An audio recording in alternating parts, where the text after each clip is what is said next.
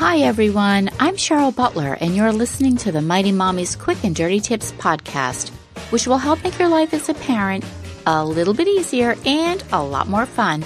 Welcome. Today's episode is number 603. Does your child act entitled? 5 sensible ways to curb it. Because we know the drill well. They beg, they whine, they make demands and bargain. And sometimes you can't help but cave in, which only makes the problem worse. Here are Mighty Mommy's 5 simple tips for toning down your child's sense of entitlement and fostering a work ethic, gratitude, and the ability to learn from failure. Grocery shopping for 8 kids is not for the faint of heart.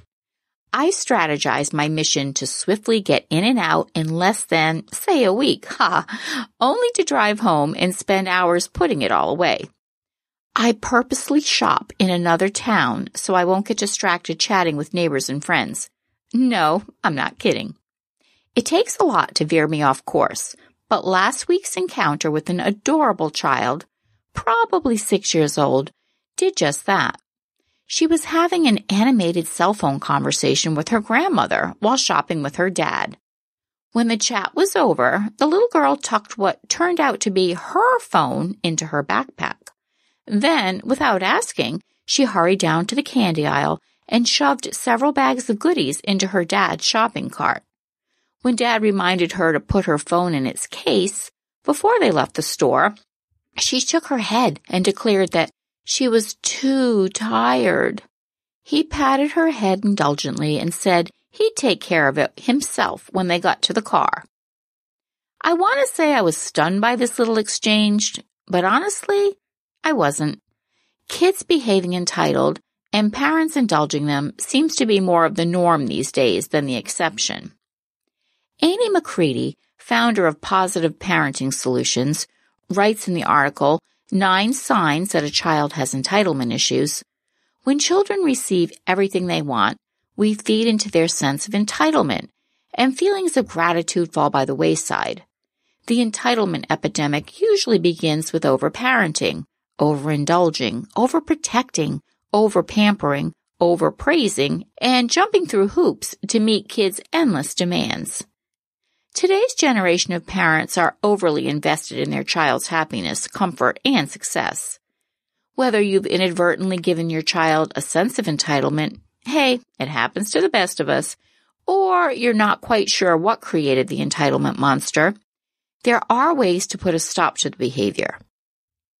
Here are 5 simple strategies to help your child realize important values beyond the material. 1. Instill a work ethic by requiring your child to work for big-ticket items. 2. Create some house rules about how you'll handle big purchases and stick to them. 3. Teach your kids how to learn from failure. 4. Don't be afraid to buy secondhand. Thrift shopping is trendy. And 5. Practice gratitude and make it part of your family routine. So 1. Instill a work ethic deserving of big-ticket items. Kids and chores. This can be a controversial parenting hot button. Some homes thrive because they have an organized system where kids routinely help out with tasks. Other families don't want to burden their kids with scheduled chores because they feel life is already too hectic for them with school and outside activities. My recent episode, How to Get Kids to Help Out with Chores, cited research that shows chores are beneficial. Children who do chores have higher self-esteem, are more responsible, and are better able to deal with frustration and delay gratification, contributing to success in school. With our large brood of 8 kids, establishing chores was a no-brainer. Not only did we rely on their help, but it also taught them responsibility and allowed them to earn spending money. My colleague, Laura Adams, host of QDT's Money Girl podcast, agrees. In our episode, How to Teach Your Kids About Money, she shared that giving kids an allowance helps them understand and appreciate the value of money. Here's an example she shared. Let's say you pay a child $5 to sweep the driveway or to shovel snow for half an hour. If they want to buy, say, an iPod Shuffle that costs $50, They understand that it takes 5 hours of work to save enough. If they want the iPod Nano for $150, they'll have to put in 15 hours of work. There's nothing wrong with kids wanting to buy expensive stuff as long as they've earned it or have a yardstick to value their parents' contribution. For a quick tip, Laura recommends introducing your child to an online budgeting program, such as Family Mint. My family has been using Mint for years. It's easy to navigate and very motivating.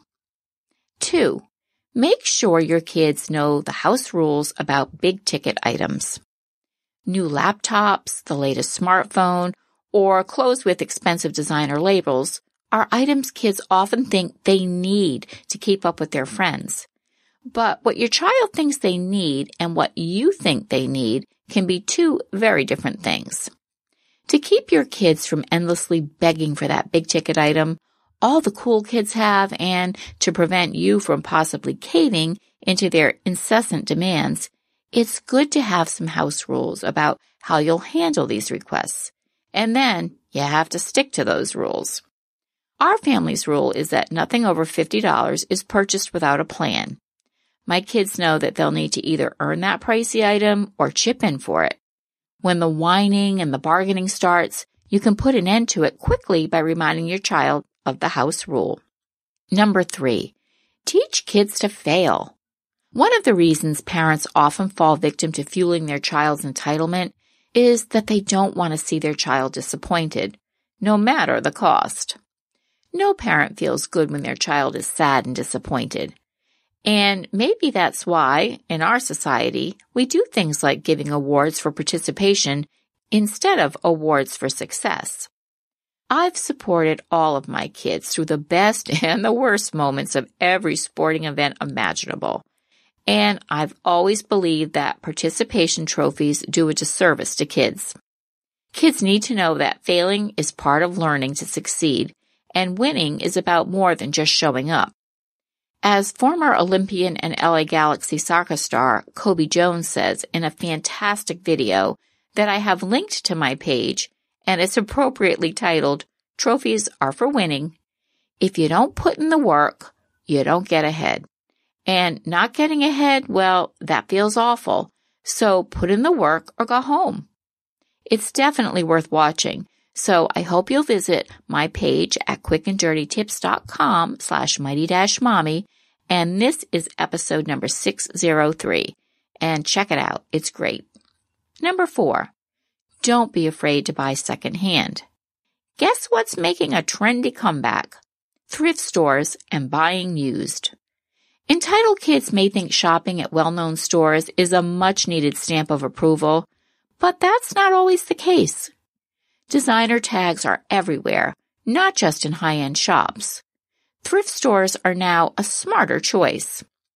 Every year, I highlight the cutting-edge trends for the new year.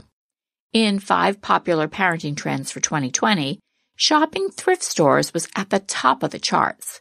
As I said in that episode, keeping in style can be a significant source of pressure for kids, particularly tweens and teens.